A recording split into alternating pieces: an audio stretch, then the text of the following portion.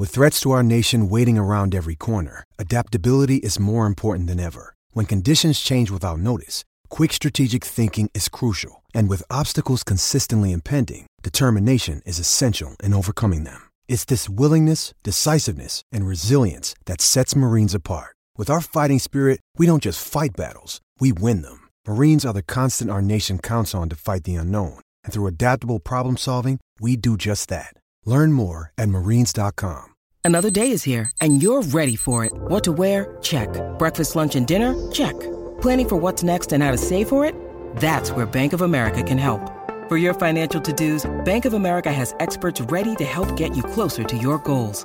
Get started at one of our local financial centers or 24/7 in our mobile banking app. Find a location near you at bankofamerica.com/talktous. What would you like the power to do?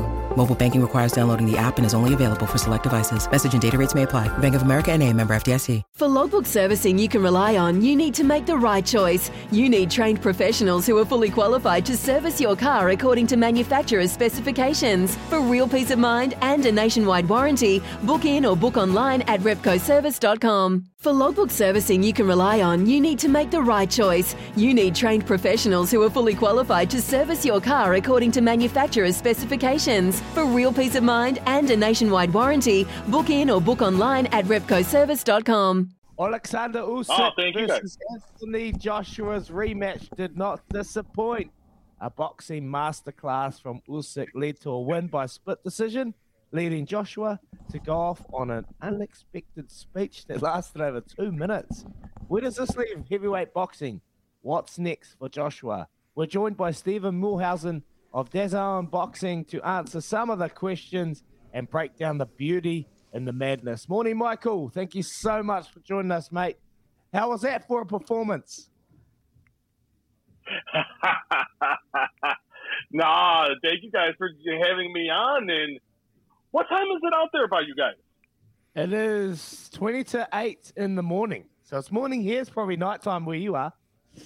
Ooh, it is the afternoon. We're in almost mid-afternoon. Man, you guys are up bright and early. I like it. We are up early, mate. We're up at 4:30 most mornings to rip into daily sport and all things sport. And, well, on everyone's minds, everyone's, watched on the weekend, Anthony Joshua just really get picked apart by Usyk, who has been called a generational fighter from Anthony Joshua, mate. Look, honestly, was that a little bit of a clinic that Usyk put on over the weekend? You know, you look at the first 8 rounds of that fight, and I thought it was a back and forth fight, and it just really depends on really how you view it. I had the fight even after 8 rounds, and you got into that 9th round, and it seemed like Anthony Joshua was about to finish him. You know, some really good body shots and some really great shots upstairs.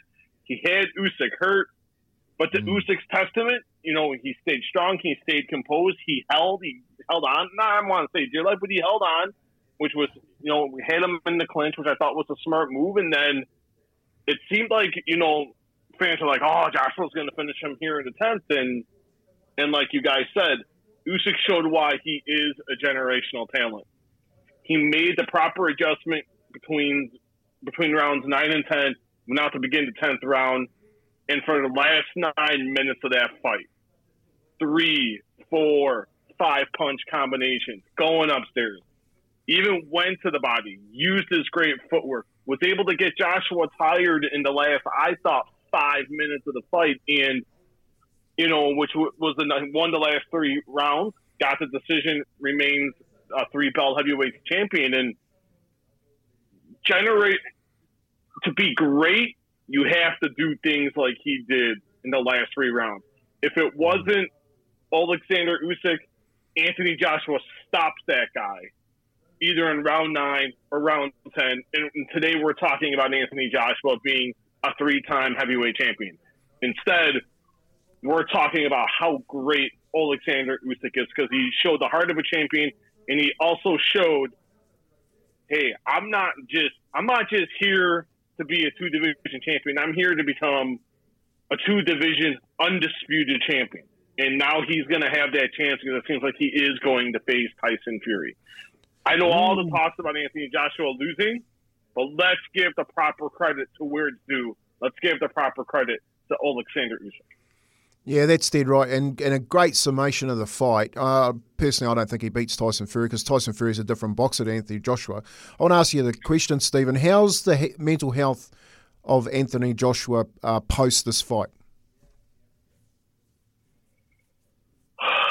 I thought the post-fight interview was, and I'll admit it, really caught me off guard. I stopped writing to listen to his 4-minute speech, and you could see right in front of our eyes of someone who showed how bad they really wanted it, how bad and how much they love the sport of boxing. He's getting criticized, and I could see where, if you're on the other side, like, what's he doing? Why is he doing this? But you have to, guys, everyone has to remember, he's in that rarefied air. He's one of the biggest attractions, not just in boxing, but all of sport. Regardless of what that sport is, this guy's packing 60, 70, 80, 90,000 people in massive stadiums on the regular. Came in, made his United States debut, sold out Madison Square Garden. You don't do that unless you're a massive superstar, you're a big-time attraction, and you're also a fantastic fighter. He's got a lot of pressure on him, and it all just came out. And it just happened to come out with millions of people watching. Anthony Joshua, and I wrote this a little bit ago, Anthony Joshua's got nothing to be ashamed of. 2-time 3-belt heavyweight champion. 2012 Olympic gold medalist. Packing stadiums. He's a great ambassador for the sport. He's a great ambassador for children. Everywhere you look at it, if you want to, and I don't know how you guys are about role models, but I would tell my children, hey, if you want your role model to be a boxer, that would be the guy I would do it for, because everything he represents is good for boxing and it's good for sports. And he's gonna get lambasted. Maybe it's right, maybe it's wrong. But you look at the whole picture of Anthony Joshua, he is great for the sport of boxing. He is great. He is great, mate. And just understanding the story and seeing what he's had to endure from a young age, where he's come from, mate, that's inspiring. And he's going to inspire next generation and people growing up in the UK that have not much going on in their life to look to Anthony Joshua and get a glimmer of hope. So where does Anthony Joshua go now, Stephen? Like, he's lost back-to-back title fights. Where does he go? What's an ideal situation or fight for him to get back into the ring and maybe get some victories under his belt? That's the million-dollar question here. And, you look at if someone, you're, I don't want to say average fighter, but a little bit of an above-average fighter, 2 losses in a row, they'd be in trouble. People be like, oh, my God, he's never. If you look at Anthony Joshua, yes, he's not going to be fighting for a heavyweight title in the not-so-distant future. We're going to get Fury, Usyk. They may even fight twice, just depending on how things play out. So you got to look at the next, I would at least 12 months. I think Anthony Joshua just needs to stay active. And I think it's the biggest thing for him. You can't control what happened in the pandemic. Some guys didn't fight at all. He fought once. You look at then last year was just a really weird year. He fought once in 2020, once in 2021, and now he's only fought once in 2022. He wants to come back in December. You can go Dillian White. I don't think that's the worst possibility in the world. You got Daniel Dubois. I think that's a good fight. The WBA regular. He was a secondary heavyweight title. I don't think that's a battle of English heavyweights. I don't think that's the worst thing in the world either. What if Deontay Wilder wins on October 15th against Robert Helenius? and this is no disrespect to Tyson Fury and Alexander Usyk, but if Anthony Joshua and Deontay Wilder meet in the ring, that's a bigger fight than Tyson Fury and Alexander Usyk. No disrespect to either of those two guys. Wow. No disrespect it being for the undisputed heavyweight championship of the world. But if you're squaring those two fights up, people are going to be more in the pure boxing fan is going to they're like, oh, Fury, Usyk all day, and I get it, and I love that fight. That it's a chess match. It's for the undisputed heavyweight champion, the first ever 4-belt heavyweight champion. But you look at the history, excuse me, of Joshua and Wilder, and everything and all the political nonsense that went on with that, and what led to each guy taking the route they took to different fights into where we're at right now, and it's still a bigger fight. You say Wilder, you say Joshua, people gravitate to those guys. That's still a bigger fight than Fury and Usyk. But we're talking next fight. I wouldn't be opposed to a Dillian White rematch. I think that's a really, really, really good fight. Or Daniel Dubois. I don't think he'll fight Wilder soon, but that fight will always be there, and I think that it happens in the future. But if I'm Anthony Joshua, I'm Eddie Hearn, I'm looking Dillian White now. Yeah, he's looking to get, I guess, the train back on the tracks and get a win under his belt. That's the main thing, Joshua, if he does come back and fight. I agree with you that there's so many good fights for Joshua if he wants them. Fury's still there. Dylan, you've got Deontay Wilder. But talk about Usyk. Let's go back to him. For him to be the out-and-out champ of the world, not only does he have to fight Tyson Fury, but you've got Wilder, and you've also got Parker and Joyce fighting as well. And he's got to beat all those guys to really say that he's the champ of the world. Do you see it that way? Fury, absolutely. Because you look at Tyson Fury, and you can take all the bravado in his retiring 50 times, it seems like, and you can take that and you can throw it out the window. When it comes to him being in the ring, Tyson Fury is an exceptional fighter, and I'll tell you in a conversation with some people in boxing about this today. Take all that bravado out. He's like Alexander Usyk. He is a generational heavyweight. He's in that rarefied air, and I think you would get that fight at least twice, regardless of how that result plays out. And then I think if Joe Joyce wins against Joseph Parker, I think Joe Joyce will. I know where you guys are at, and you guys probably don't want me saying that, but we love your honesty. But it's taking a thing away from Joseph Parker. I think Joseph Parker, I think he can beat Joe Joyce coming up on September 24th. I have no reason. Joe Joyce isn't the world beater we all think he is. He just hasn't faced, beyond Daniel Dubois, he hasn't faced that competition like Joseph Parker. Before Andy Ruiz lost to Anthony Joshua, the only guy to beat Andy Ruiz was Joseph Parker. So, you really have to look at it, and Parker's got a legit shot. If Parker beats Joyce, absolutely.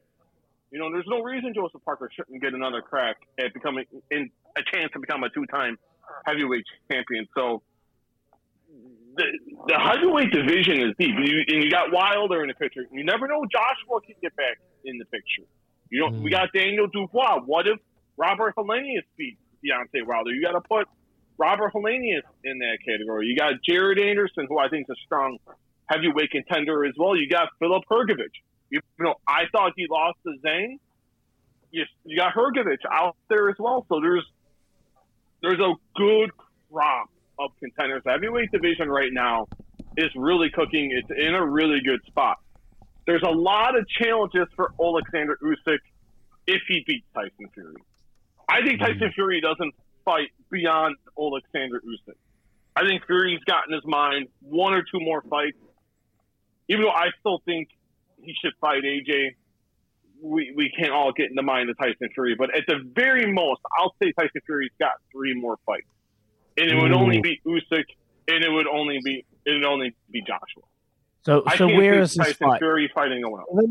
Stephen, if we do get Fury Usyk, the questions are where and when. Where is the best option for these fighters to fight? Like, no, just Saudi Arabia, but I just didn't feel like it had the same hype as a Wembley or as a Madison Square Garden. Like, where's the ideal place for this fight to take place and when?